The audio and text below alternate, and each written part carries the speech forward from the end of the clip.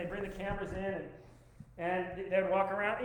Now it's commonplace. We see these types of shows all the time, but back then there was nothing like it. And the intro, the tagline of the show was this. It would be the celebrity, whoever it was featured that week, they would say this: "You think you know, but you have no idea. You think you know what it's like to be me, but you have no idea. Let me give you a sneak peek into the behind the scenes, into what's actually the reality of my life." And that's kind of what the gist of the show was. And as I was studying this, because of the nature of chapter 10, it's really Jesus saying, you think you know, in our section, you think you know how to get in. You think you know who the kingdom's for. But you have no idea. You have no idea. He's going to use children in our story to give us a picture of what the kingdom, who the kingdom is for, and how you get in. And we're going to apply the techniques that every preacher that steps up onto this pulpit tries to attempt to apply for our text. We're going to try to ascertain through the context of our text, what's the main aim? What's the main emphasis? What's the point of this section, chapter 10, verse 13 through 16? We're going to look at context, and we're going to look at the structure of it a little bit, and we're going to try to figure out what is the big picture. So if you were to leave here today and you were to go visit with somebody for coffee, I guess you can't really do that right now, but maybe you had a virtual thing on FaceTime, and they were to say, "What did you do this morning?" You said, "Oh, I went to my church service," and they said, "Oh, okay. Well, what's your big takeaway?" Hopefully, this would be what that is, the main aim. How do we get into the kingdom? Who is it for? And what does citizenship entail? So point one, the disciples in our story thought they knew who the kingdom was for. They thought they knew who it was for, but they had no idea. Let's jump into our text, starting in verse 13.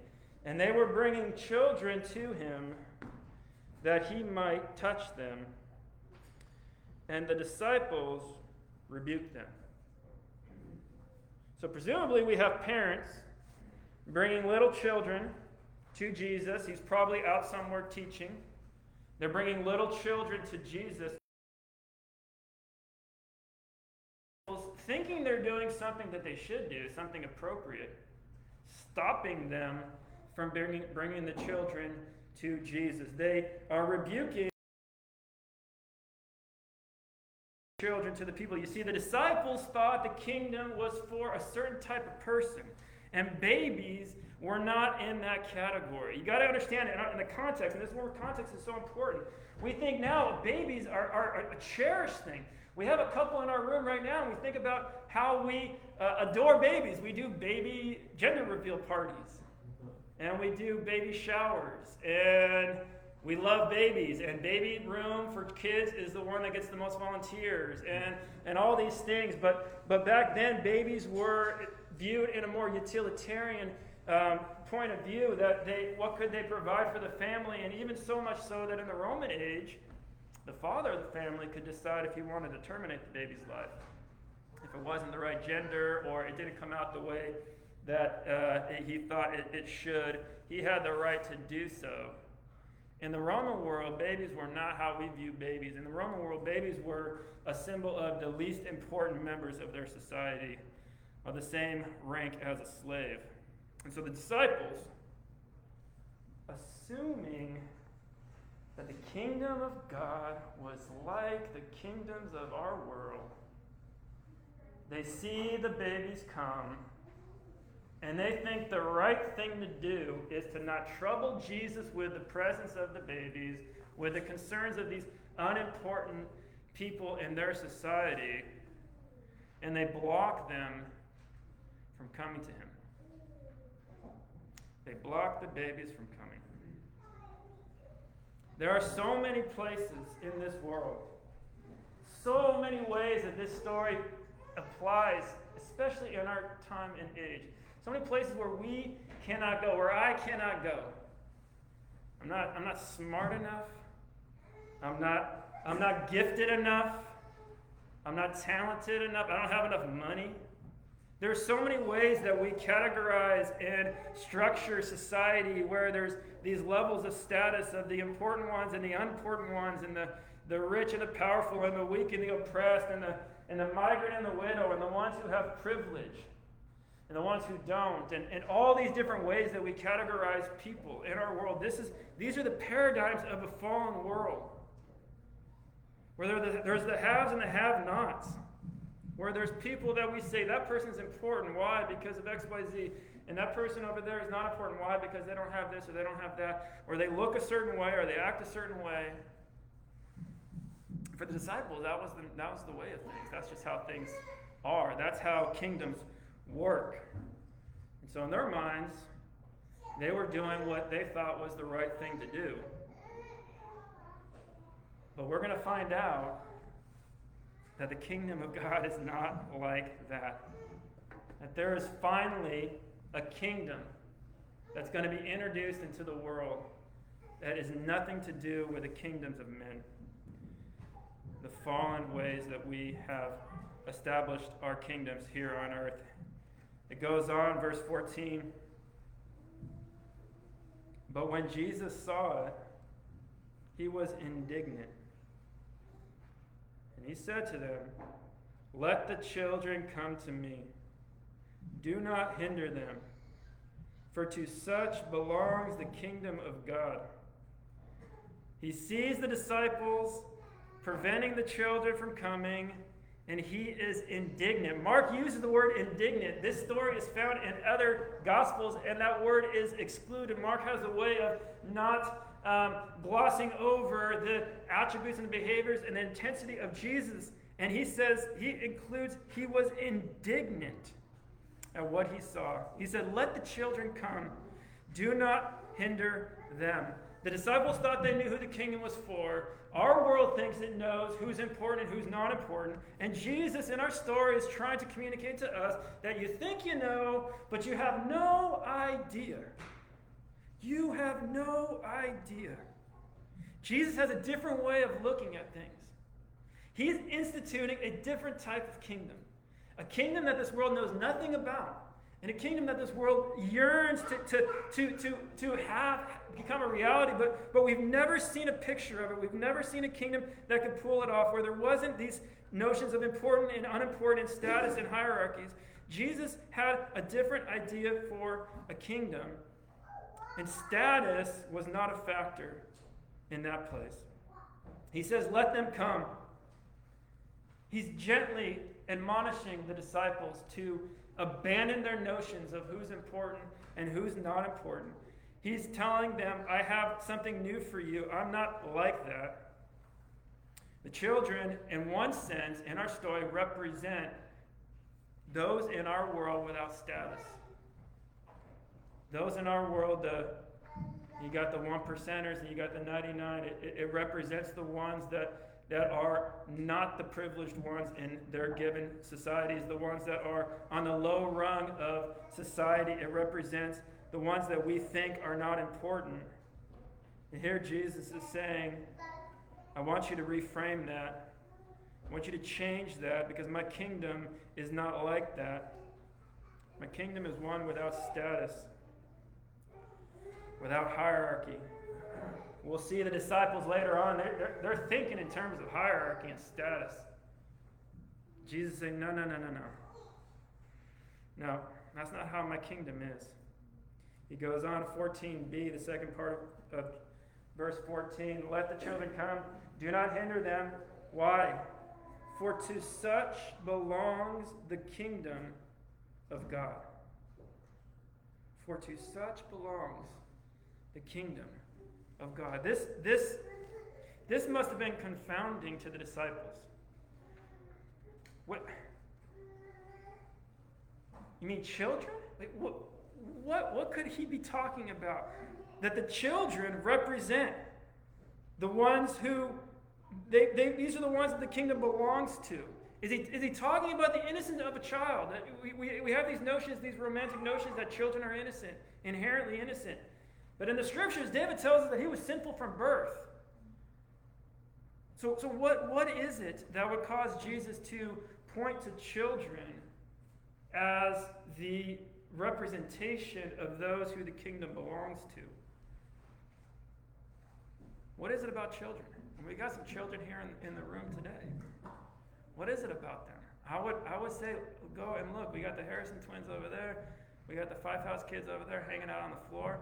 What is it about children that Jesus would use them as an object lesson for us in our text? They come as they are. Small and powerless, no credit, no clout, no claims. Whatever a child receives, the child receives by virtue of grace and grace alone. There is no way that they can fulfill their own needs. They must be provided for. They have empty hands. It's a picture of the ones who come with empty hands. They have nothing to offer. They have nothing that they can achieve for themselves. There's nothing that they can bring to the table. They're empty-handed by their very nature, and he connects children to the ones who the kingdom belongs to the one who the kingdom is for. You know, I have two kids, those of you who know my family, and being a father, it gives you perspective, especially in times like this when we're dealing with these dynamics of children and stuff. And I was talking with my wife the other day. We were sitting down, we're taking a break. We set the kids over to the TV, taking a break. And it's one of those moments. And so we're taking a break. We're having our time, right? And in the other room, and the kids are watching something. I don't know. I'm usually pretty good at vetting what they watch. But they're watching something, and they know how to do Amazon and everything. So they want boom, boom, boom. They're on it. And I don't know. 15 minutes later, my boy comes running in. And he's starting to get tears are starting to form in his eyes. I'm like, oh no, what happened? He's like, Dad, it's too scary. Whatever he was watching was too scary.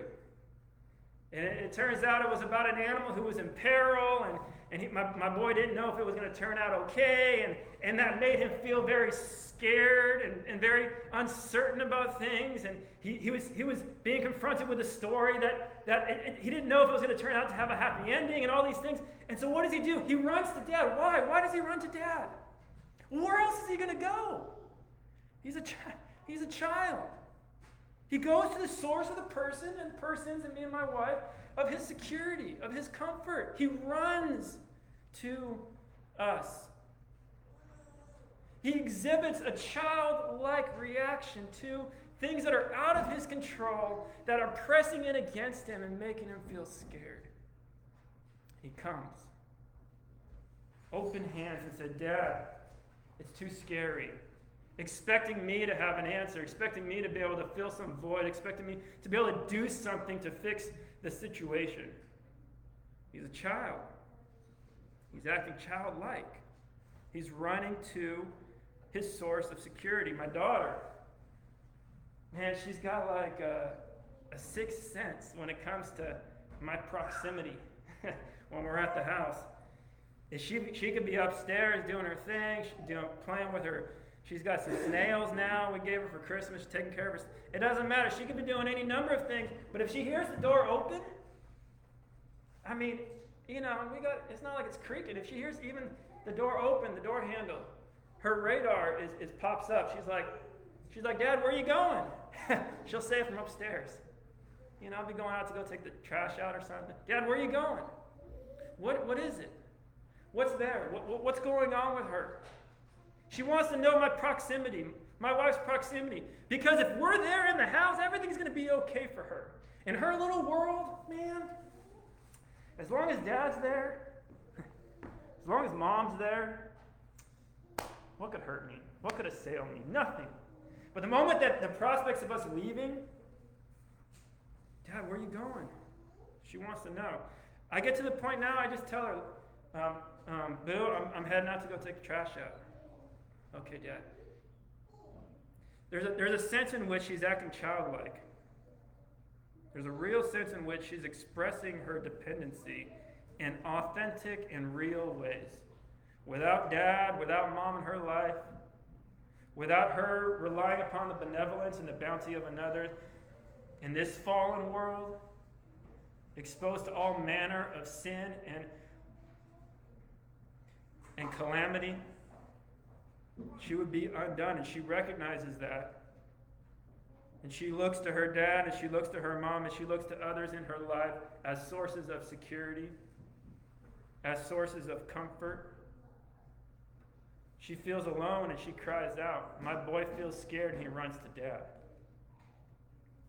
They feel powerless, and they cling to the strength of another. They feel scared, and they run to the source of security. This is childlike behavior. This is what Jesus is pointing to when he says the kingdom of heaven is for such as these.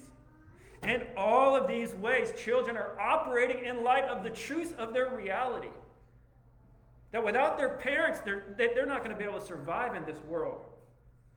They have a deep understanding of their dependency. They couldn't articulate it.